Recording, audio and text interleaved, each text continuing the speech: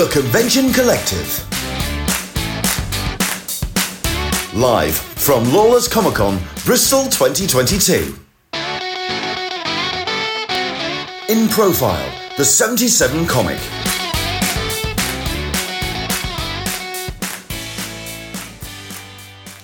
Hello there, everybody. How are we doing? We're doing fine. Who is here for the second day? Who's here been for the whole weekend? Excellent stuff indeed. Have you been to any of the panels?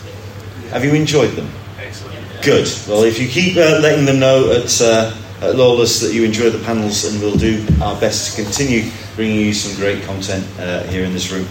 And I think if you are unfamiliar with this particular subject, which we're going to be covering up next, I think you're in for an education, because it's a fantastic project with some incredible talent, but it also comes at comics from a interesting perspective, from not only looking at some classic ways of making and telling stories, but also doing them in an interesting and new modern way, especially when it comes to crowdfunding.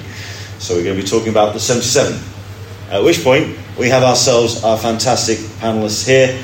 We have ourselves Ben Cullis. We have ourselves Andrew Sawyer. Is it Sawyers? Sawyers, yeah. Sawyers. I knew there was going to miss an S.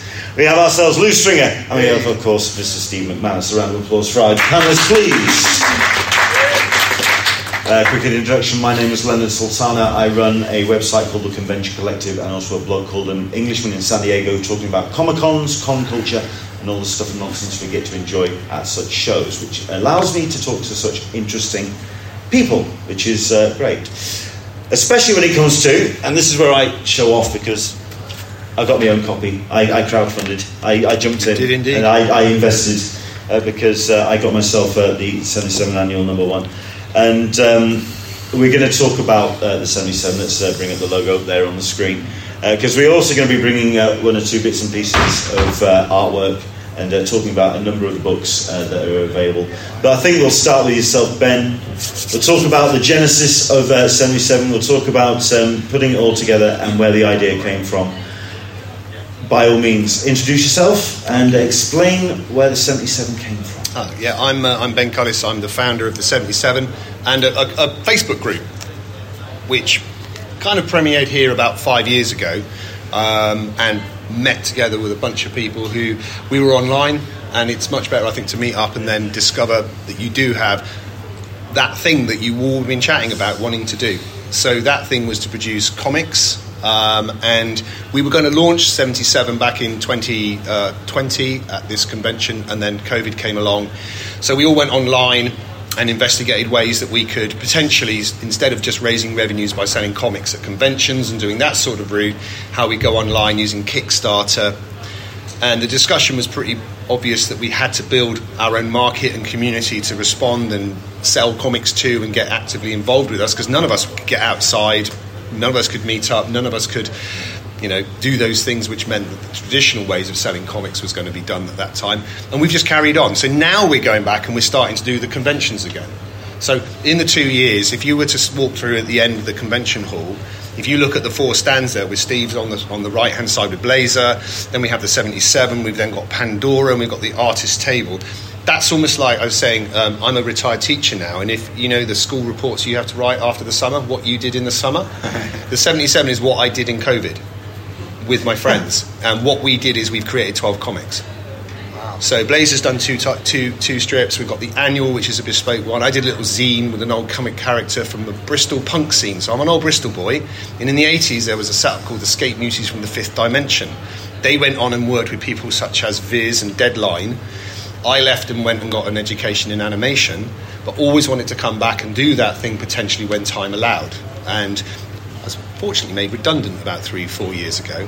And the secret to doing a comic is having a little pile of money in your bank account, which is your buffer, and never going over it. And that's my reassurance that I'm doing the right thing and I can keep on doing this thing. So I've kept that money in my bank account.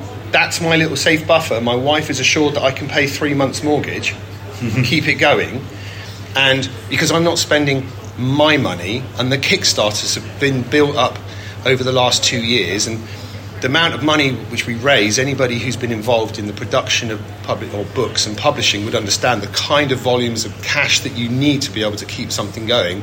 I mean, we're talking, large amount of money, and we're still in it. And the whole point is that we want to be just in it, working with fabulous creators, past and present, who've been well established, and new guys like Andrew have come through. His story's probably similar to mine. It's just like connecting with people who have got their own stories to tell, and we're going to branch out and give people opportunities to do their own books. And to this week, Pandora, I literally brought the boxes from the publisher, from the printers. So Joe's been obviously premiering Pandora, and it's so pleasant that obviously I met Lou and Steve. They're both, you would not look at it, but they're both pool sharks. There's a pub in Kendal which is notorious for you losing your money. Don't go there. It's called the Shakespeare, and they cleaned me out, absolutely cleaned me out. And in return, Steve said, "You have to read my new book," which was The Sheer Glam Conspiracy. And funny enough, I read that probably prior to doing the 77, and that will explain when Steve's talking about Blazer how that came about. Lou, like Andy said, big fan of Lou's all my life, known his work way back to Oink, and from there knew the people that he worked with up in Newcastle, the Donald brothers at Viz. So I've kind of been in the scene and around it. I used to go to UCAX in Bristol way back, and like a lot of people then didn't do anything till 2017, when we had that day that we walked around a place in Hammersmith and just went, oh my days, there are these people here. And it was just one, and there were no photographs of the 40th birthday of 2000 AD, many, because most people were in the zone just enjoying it. They did not take photographs. There was, and since then, obviously, the Lawless, we sponsor that now, and we're looking to branch out. We might be doing some work with some publishers in the States. That's already been, we're working with Antarctic Press, which I need to speak to you about. I'm going to San Diego. I've got a chair with Antarctic San Diego next year, so maybe we'll catch up potentially if you're there. We've got people contacting us about things we'd like to do with the creator's own work. So the 77 doesn't own the rights. We share the Kickstarter. Try and kind of deal it as a collective. Try and have fair terms. But in essence, Andy and Lou and Steve, they can all walk away with their property, do with it as they wish, but I hope that they feel that what we're doing is equitable and potentially something great that they're happy for their creations to be involved in. And I certainly love working with them. And it's been a tremendous weekend, just meeting up with people and a validation, really. I think what the 77 is about, giving all sorts of people all sorts of different opportunities. Sure. So, we've been appraising some artwork today and yesterday. We get submissions, and it's very much an organic, growing thing. I don't have a roadmap. Well, that was going to be the next question, and we are going to be talking to the creatives very shortly. But let's talk about the actual the genesis, because the one thing about 77, it does seem to be about spinning numerous plates at the same time when it comes to the way that you've established yourself inside the community, because there's the setting of the Kickstarters. That can be one element of setting up a business. There is that setting up of a community of fans and followers, which can be something else that someone has to really kind of focus on. And then it's a case of networking and creating long-standing friendships and relationships with these creatives that you're gathering together. And then there's also publishing books, and there's all of this which would, for a publisher and for a new startup, be something that would go from one step to the next to the next. You've kind of gone all in with the kitchen sink and done it at a very short window of time. What's that challenge been like to kind of keep all of those plates spinning and do as well as you've done in establishing all of those things? Well, we established very early on, and I'm proud to say that some of the directors of the firm are here, we established the fact that we needed to have a team of people working who were going to be sharing the load. So it's not just a question of people are given titles, but they have specific roles that we've all settled into and doing. We meet on a regular basis, weekly. We have a 2-hour meeting. So there's that commitment of time. The scheduling of the Kickstarter is something that I've sort of specialised in, but now sure Joe won't mind me saying, but we had a hand-holding process with her going through it. I'll go through it with Dave as well, so they can run off and do Kickstarters. So I don't need to micromanage anything like that. I listen to them, and we have a safe enough space, if you like, that basically we can be very constructive about our thoughts. Therefore, people are kind of at least clear about what we might be working on, which can be something to move us forward. But what we're not trying to do is we're not trying to go, oh yeah, our objective is to get to 10,000 comics each time. We're working on a scale that can work with. So we work with Adrian at GMC, Get My Comics, to do our distribution. But that doesn't mean that we don't have online stores. And I am pretty much full-time now doing this. So that answers how much time you need. But I would say having a team of people has been an amazing thing, but we were already known to each other prior to that through the Facebook Judge Dredd groups and these sorts of things. But we just kind of just reached out and went, yeah, we do seem to be bumping into each other again and again and talking about that thing. And literally, we're not saying it was the pandemic, because we started about the year beforehand in 2019. And I was approached Steve in 2018 or 17. I was going to say, who did you approach first? Who was the first names? Certainly on this. So Steve's strips, which appear in his book, The Sheer Glam Conspiracy, was a very early reading material for me, and I knew I wanted to serialise those strips. It hadn't turned into the comic that Steve since brought out called Blazer, but I knew I wanted to lose straight away. Andy came in. He's a new boy. He's only been with us since issue 2. So he's like Judge Dredd, who started in issue 2, as far as I'm concerned. And he's a power force and a kind of one man kind of, it's a psycho colour, coffee consuming. If I need some energy, I go to him and he talks to me about our stuff.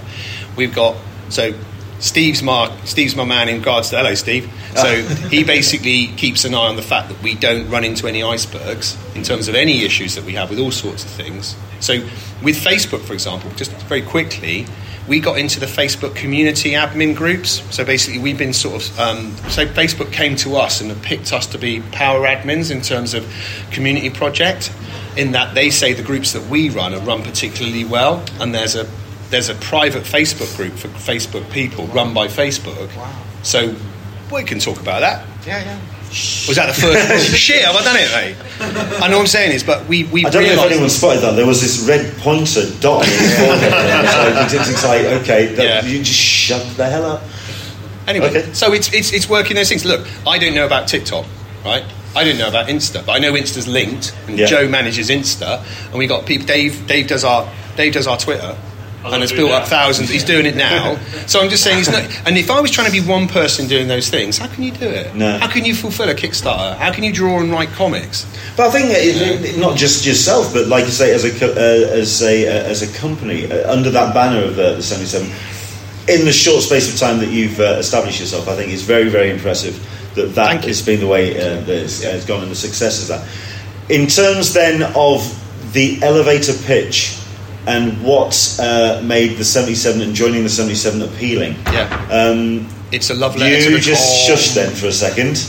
I'm going to talk to you three. What was the elevator pitch that you got from Ben and from everyone else that you then took from and decided, yes, the 77 is something that I want to be involved in and is something that I can move forward with my stories? We'll start at the end. Steve, can you remember what the first inklings and the first conversations were that you just went, yes, I'll be up for that? Well, it was quite easy because I think Ben read The Sheer Glam Conspiracy on the way to your honeymoon in the air. And so then when he got back from his honeymoon, exhausted of course, he rang me up and he said, those scripts at the back of that book, they could be drawn. And I said, well, that's your elevator pitch, I'm in. Because I didn't have to do anything, it would just say yes. So he went ahead, and then I learned about where they would appear in the 77 bang, and how, and it all sounded good to me, so I was in. From the word go? Yeah.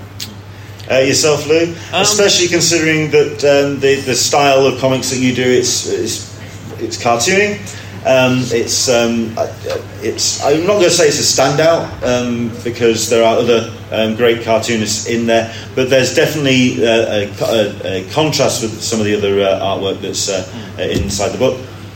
Why did you feel that the 77 was a great home? Well, I think if I remember rightly, I think Ben wanted, like the old comics would have a humour strip in the back. So Lion would have Mauser in the back, and Valiant would have the Nuts and whatever. So I think you wanted something like that, didn't you? Just a bit of a contrast, and it appealed to me because it's an independent comic, and I've got free rein to create a character. Whereas I enjoy working for the Beano, but it's their characters, I enjoy doing Doctor Who magazine strip, but I'm confined to the Doctor Who universe. Whereas this, I got free rein, and so it sort of goes back to the days of Marvel UK when I could create my own characters for them and do what I wanted, basically. So that was the incentive, and I thought obviously I'll do a science fiction strip because the 77 is, from what I'd already learned about it, it's sort of going that way, that kind of fantasy, science fiction sort of stuff. So I thought I'd do a science fiction character. So I came up with Sergeant Shouty, who initially I thought it kind of a parody of the old Captain Hurricane character from Valiant.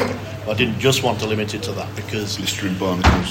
Yes, that's it. Who has his raging fury, which is kind of where Slane comes from as well. That sort of thing where. Or the Hulk, that kind of hulks out sort of thing.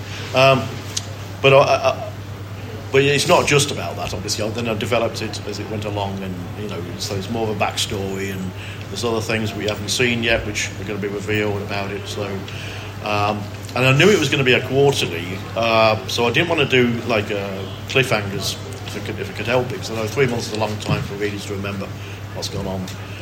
So the kind of self-contained, it's an ongoing plot, so a backstory is ongoing, but I kind of keep it self-contained.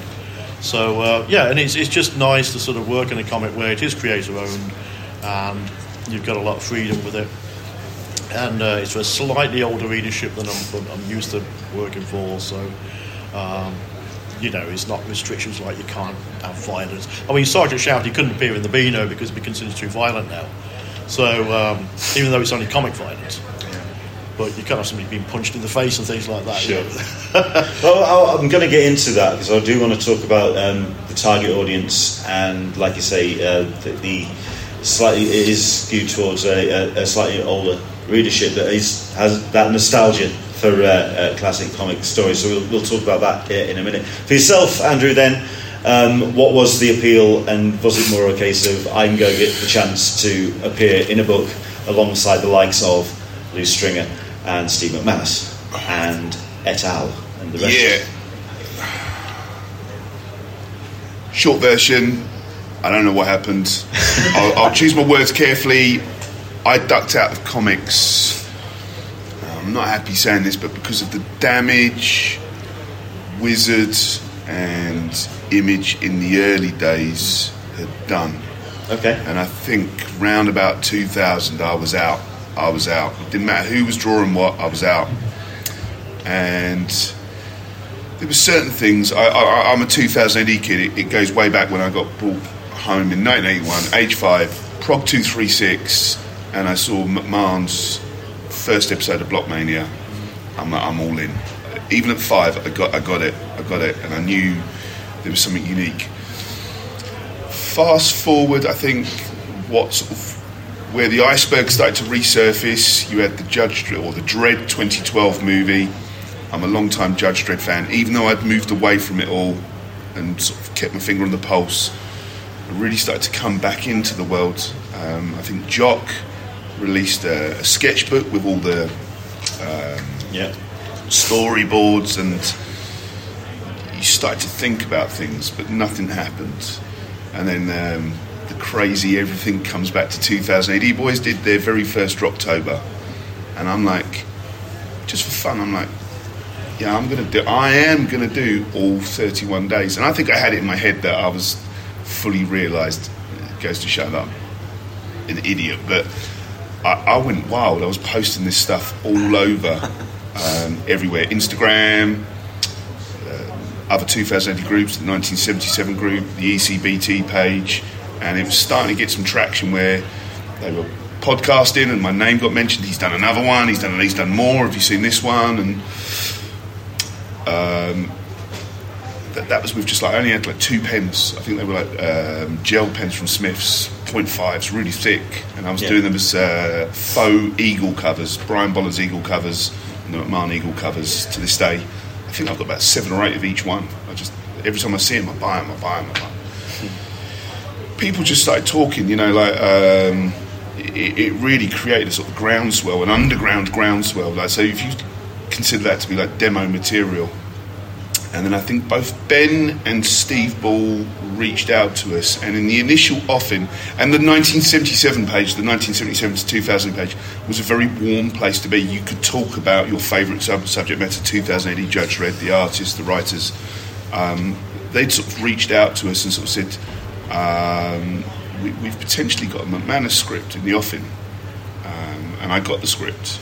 The deadline was so tight, it already got drawn by someone else. So I was like, I've scotched it, I've missed the chance. But literally within hours, the phone call came in from Ben and goes, I'm going to put you in touch with one of my editors, Steve. And this is when I fell off my chair. He goes, we've got a Bambos Giorgio script for issue 2 for you. So again, going back to Marvel UK, I was very familiar with Lou's body of work, and I was also very familiar with Bambos Giorgio. Yeah. I think at some point, whatever you was reading at home, Bambos Giorgio was involved in it, and I got the history, the warrior, sort of dark and golden-eyed they were, and I can't remember what the shop's called in New Cross. You were like, this is a bit strange. These are big names to me, at least. And I got the script, and Bambos stupidly gave me his phone number. I think within hours and hours, long phone calls. Yeah, I can imagine. I think at one point he had to say to me, my wife said I'm not allowed. We don't do phone calls after 5 o'clock. But I think that was him just saying I can't take this anymore. But I convinced him that we can take this Future Shock style story and move it forward into I don't want to give too much away. It's become a massive shared universe thing. Anyway, going back to your original posit, the elevator pitch was that I'm going to take this ball by the horns and we'll just run with it as far as we can, and I'll do anything and everything to help grow it. But the big thing with Kickstarter and crowdfunding is, unlike anything else I've ever read or seen, this thing of ours is yours. It's the readers. It really is. There is no distinction. Sure. And I don't think the readers, when they've got that copy of the 77 in their hands, you made that. It's almost like you are there with us on the page when we're drawing it, colouring it, lettering it, and writing it. It's unlike anything else. It's not that you go into an office block or it's completely separate, removed, and it just hits the shelves. It's a symbiotic relationship, and I think that's just my whole experience with it so far. Well, I think you find that with any successful Kickstarter. It is about developing not so much a business plan. It's not even, well, to some degree, it's not even so much about reaching the target. It's about developing a community which will then not just make that Kickstarter a success, but every other subsequent Kickstarter a success. And I think that's where the 77 has certainly made its mark, because it's got a real strong community groundswell on that. When did that start really working then? When did you realise that Kickstarter really was an ideal platform for you? And why Kickstarter? Why not, say, another platform? So I investigated. We had a month where we looked at the pros and cons between Indiegogo and Kickstarter. I know other platforms are available, but sure. I spoke to the comics guy at Indiegogo, and literally we had a meeting and stuff. Kickstarter didn't have the same frames, but then it's the same time that Rock of the Reds was going through one of its Kickstarters, and we were monitoring that and seeing how the community that we were involved in was reacting to that, and we felt that our community would be the same response, that we were sharing the Venn diagram worked. And we knew that there are pitfalls with Kickstarters in the way that you set up targets too low, you hit it too quickly. Everyone goes, there's no threat to it not being people want to be involved and see it work, but if you set it too low, you're not going to pay for the production. Because we offer a page rate, which is a share, but it's what we try and do. We try and maintain it.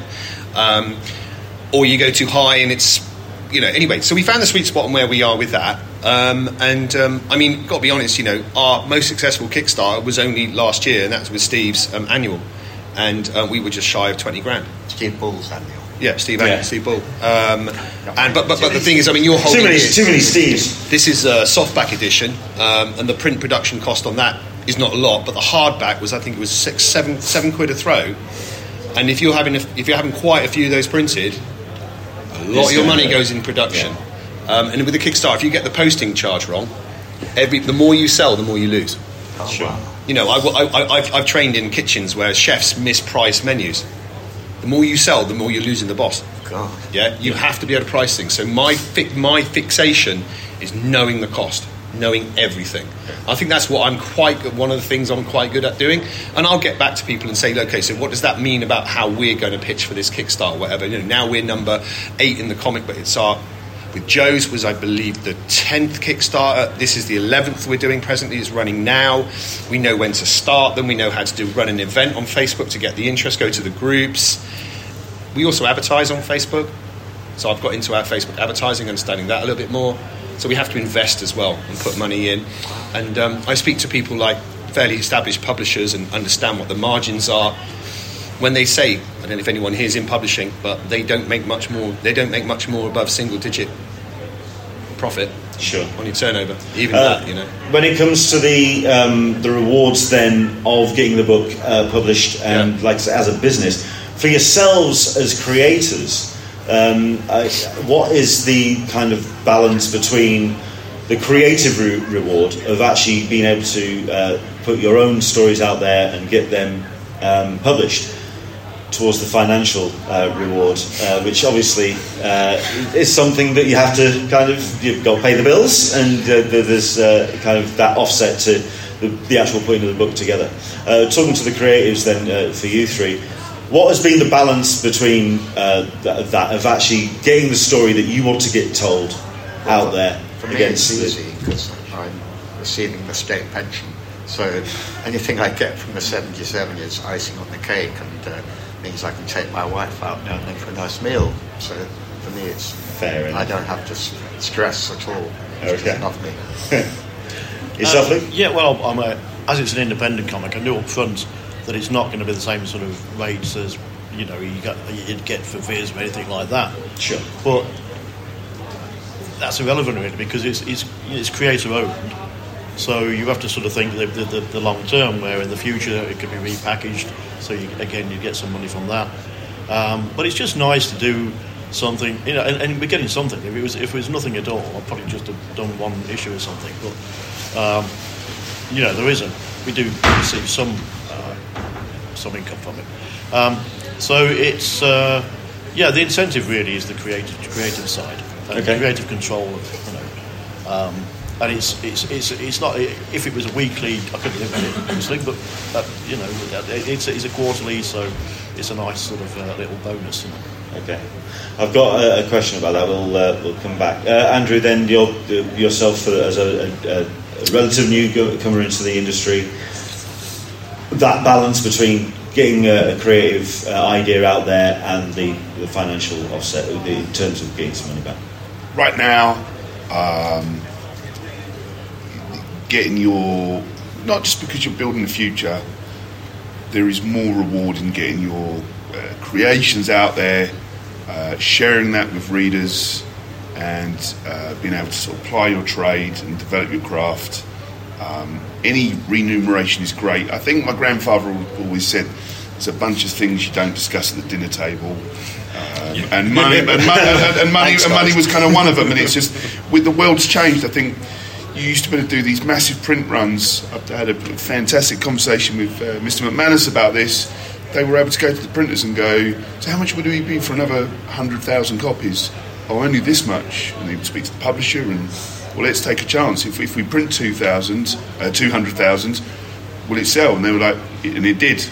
And then they were like, well, it only cost the same amount to do another 100,000. And then it was like, and then they sell.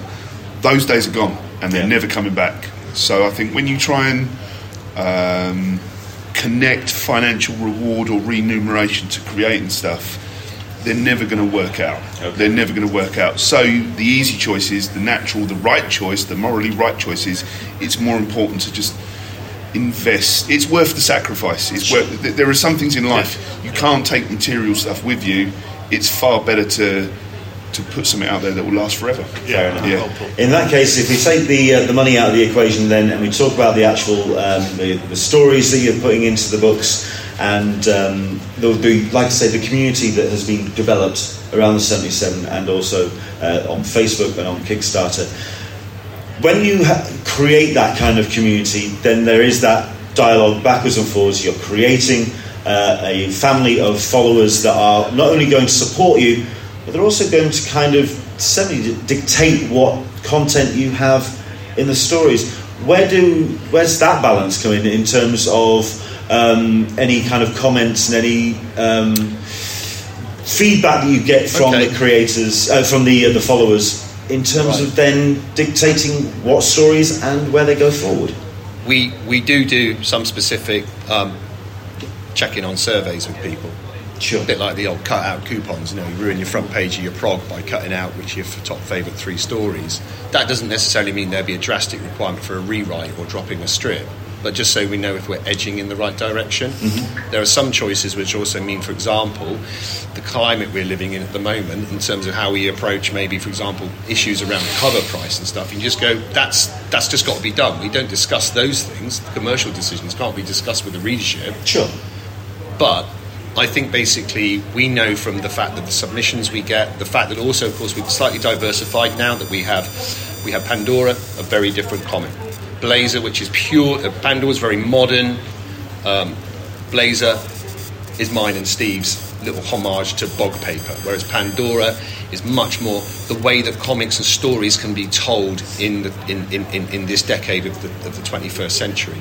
The issues it can deal with would not necessarily been dealt with in the same way in any of the other comics that we grew up reading, although there were elements of it in some Stars comics, for example, that Jo was very much influenced with, and her family bought and read with her experience of that and what she wanted to do.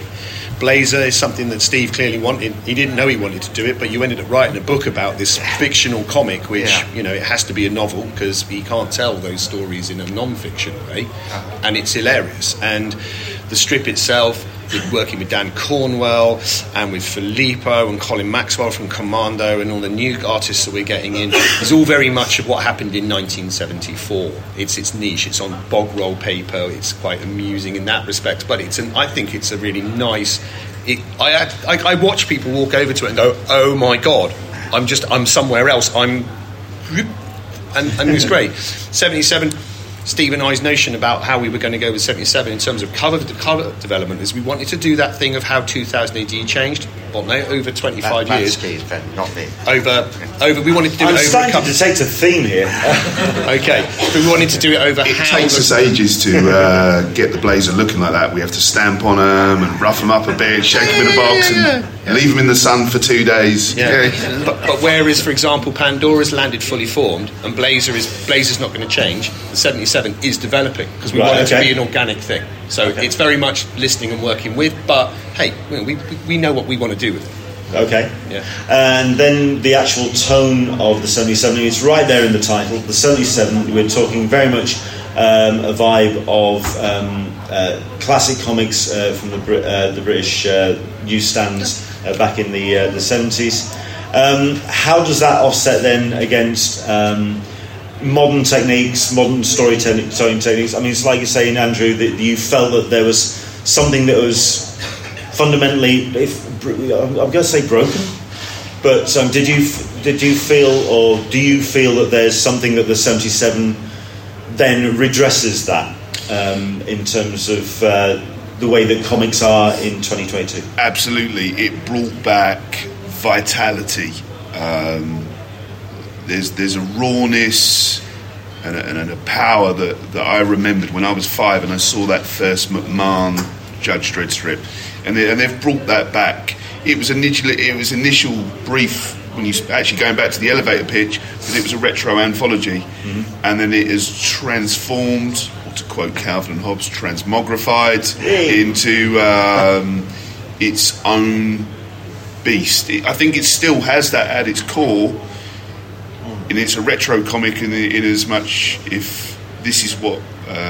Is it about the attitude as well as the politics, as well as the kind of the take on comics back then? It's got an inclusionary DIY ethic, and I think that people might recognise the back cover.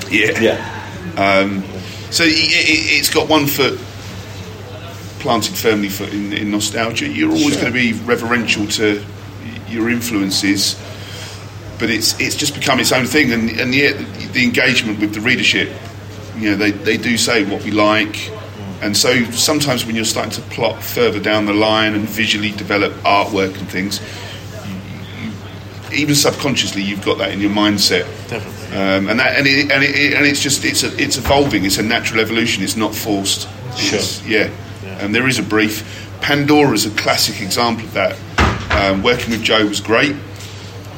There was a very clear, defined vision, and then during its development, whilst it still has a nod to its source inspiration, it's become its own thing, and no one knew that was what was going to happen. And then going back to, I'm not anti-Wizard, I remember reading a bunch of them and they were fun, but it was forcing a house style. It was, and it built a house of cards which toppled, and it wasn't sustainable. And I think, I'm not saying we're not doing that, but you're not restrained or restricted by trends and fashions and things that aren't going to last. This has longevity. It's a real thing, and it has heart. Cheers. I mean, I read all the reviews of the 77, and sort of see what people think. Think of the feedback. And I know not everybody likes my stuff because it's humour stuff, but there are enough people who do like it, and I listen to what they're saying about it, so I bear that in mind for where I'm developing the character and things like that. But the thing I like about the 77, it is run very professionally, as you've no doubt gathered from absolutely. Ben's been saying. He knows his stuff, and he's got a good head on his shoulders for taking this forward. So it's a pleasure to work for, and it is. I think the latest issue is the strongest one yet, and you can see it improving issue by issue. And everybody, like Andy, developing the technique, and it's a great comic to work for. So it's a pleasure to be on board. It's nice to have that diversity, even though the 70s may be the inspiration. People are doing definitely their own styles, and it's not like Blazer is, which is intentionally a retro comic. This is sort of taking that as a springboard and then going forward from there. But I think it's only fair that we've got ourselves some sample pages, and we've got some artwork, and we'll talk to yourselves then about highlights, about things that you might want to shine a spotlight on. Certainly of the bits. I mean, we've been kind of putting some bits and pieces up on the screen as we've been in conversation moving forward. And if we bring up, as retro as it gets, which is our intro and features page, Blazer number 1, and it definitely kind of sets that the tone straight up from the off. Ben, if you can talk about certainly highlights for yourself and how the creators that you brought on board stuck the landing and brought what they needed. So it's about team building. So basically, I was working with Andrew Richmond. He'd come into doing stories with us in the 77, but he's also a publisher and an art editor, and he very much formed a working relationship with Steve and has gone forward with him and does the page designs, but to Steve's specification. We all know what action used to look like on those feature pages. I don't think we have can you tell what this little image is, that close-up thing, but all the features there, Steve lovingly wrote everything. There are so many Easter eggs and jokes and things there which just, it should look straight away, take you to somewhere that you do remember reading if you're of a certain age. And I think also what I wanted to give you was an opportunity to have fun doing it. Yes. Yeah, it's great fun. Yeah. I love it. I particularly like doing the feature pages, and of those, the letters pages might absolutely. When I'm sat doing the letters page, I'm in heaven, because you can can just have so much fun kind of riffing the kind of letters we used to get in the comics, where they'd say you make them up. Someone would write in, say you make up the letters, don't you? So then you have a riposte. So there's that kind of, with the reader, that kind of what do you call it, sort of to and fro, and I'm trying to recreate that, and it's great fun. But yeah, it's a good package. 32 pages. Shame we couldn't get the newsprint.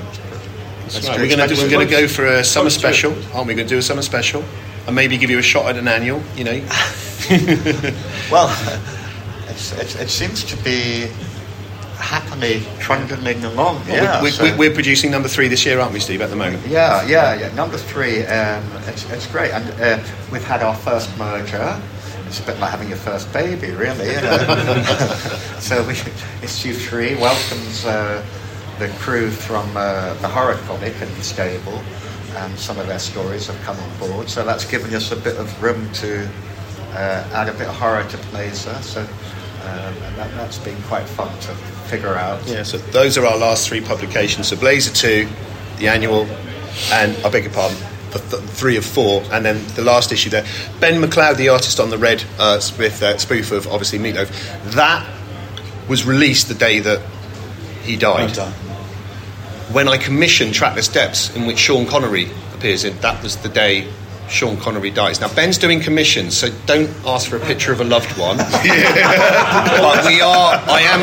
he's working on an Ed Sheeran at the moment. Okay. I was just going to say, the Ray Liotta cover that you just did. I think Ben and a guy called Lee Milmore had communications with Steve like 25, 30 years ago and tryouts, and then life got in the way. Ben had to run a family punting business in Canterbury.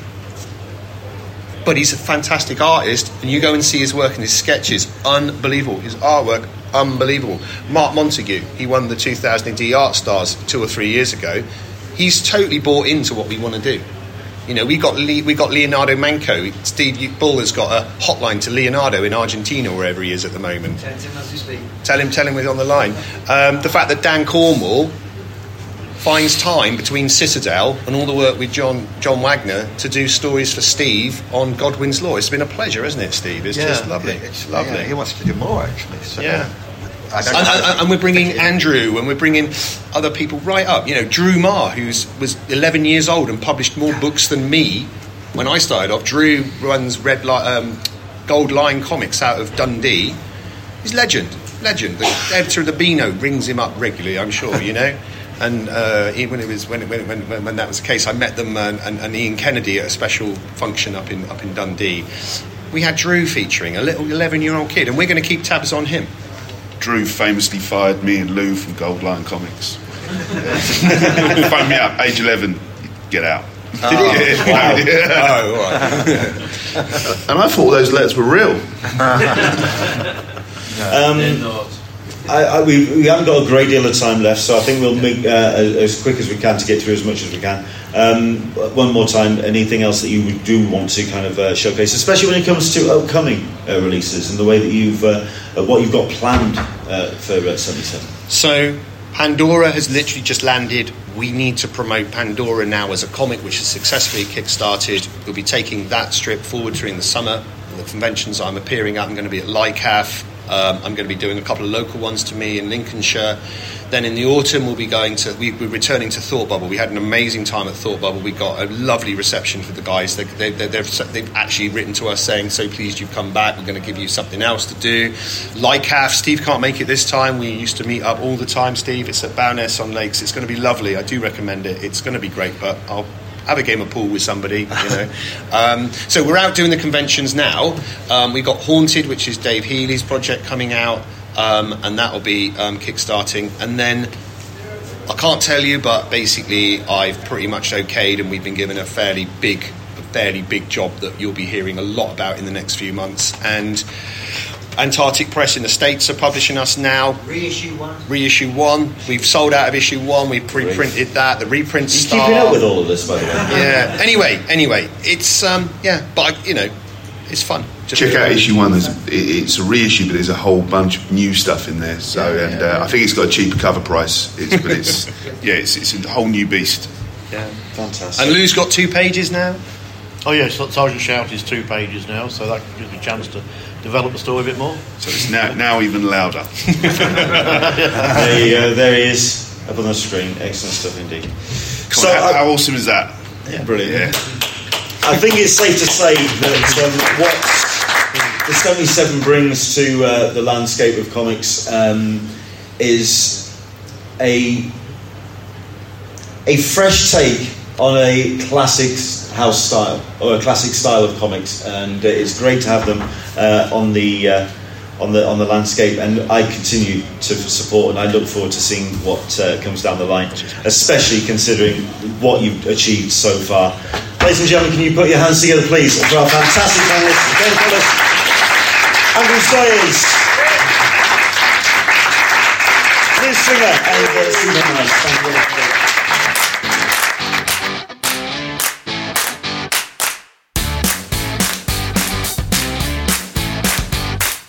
Follow all the latest convention news and updates, along with interviews, reviews, and podcasts at theconventioncollective.com.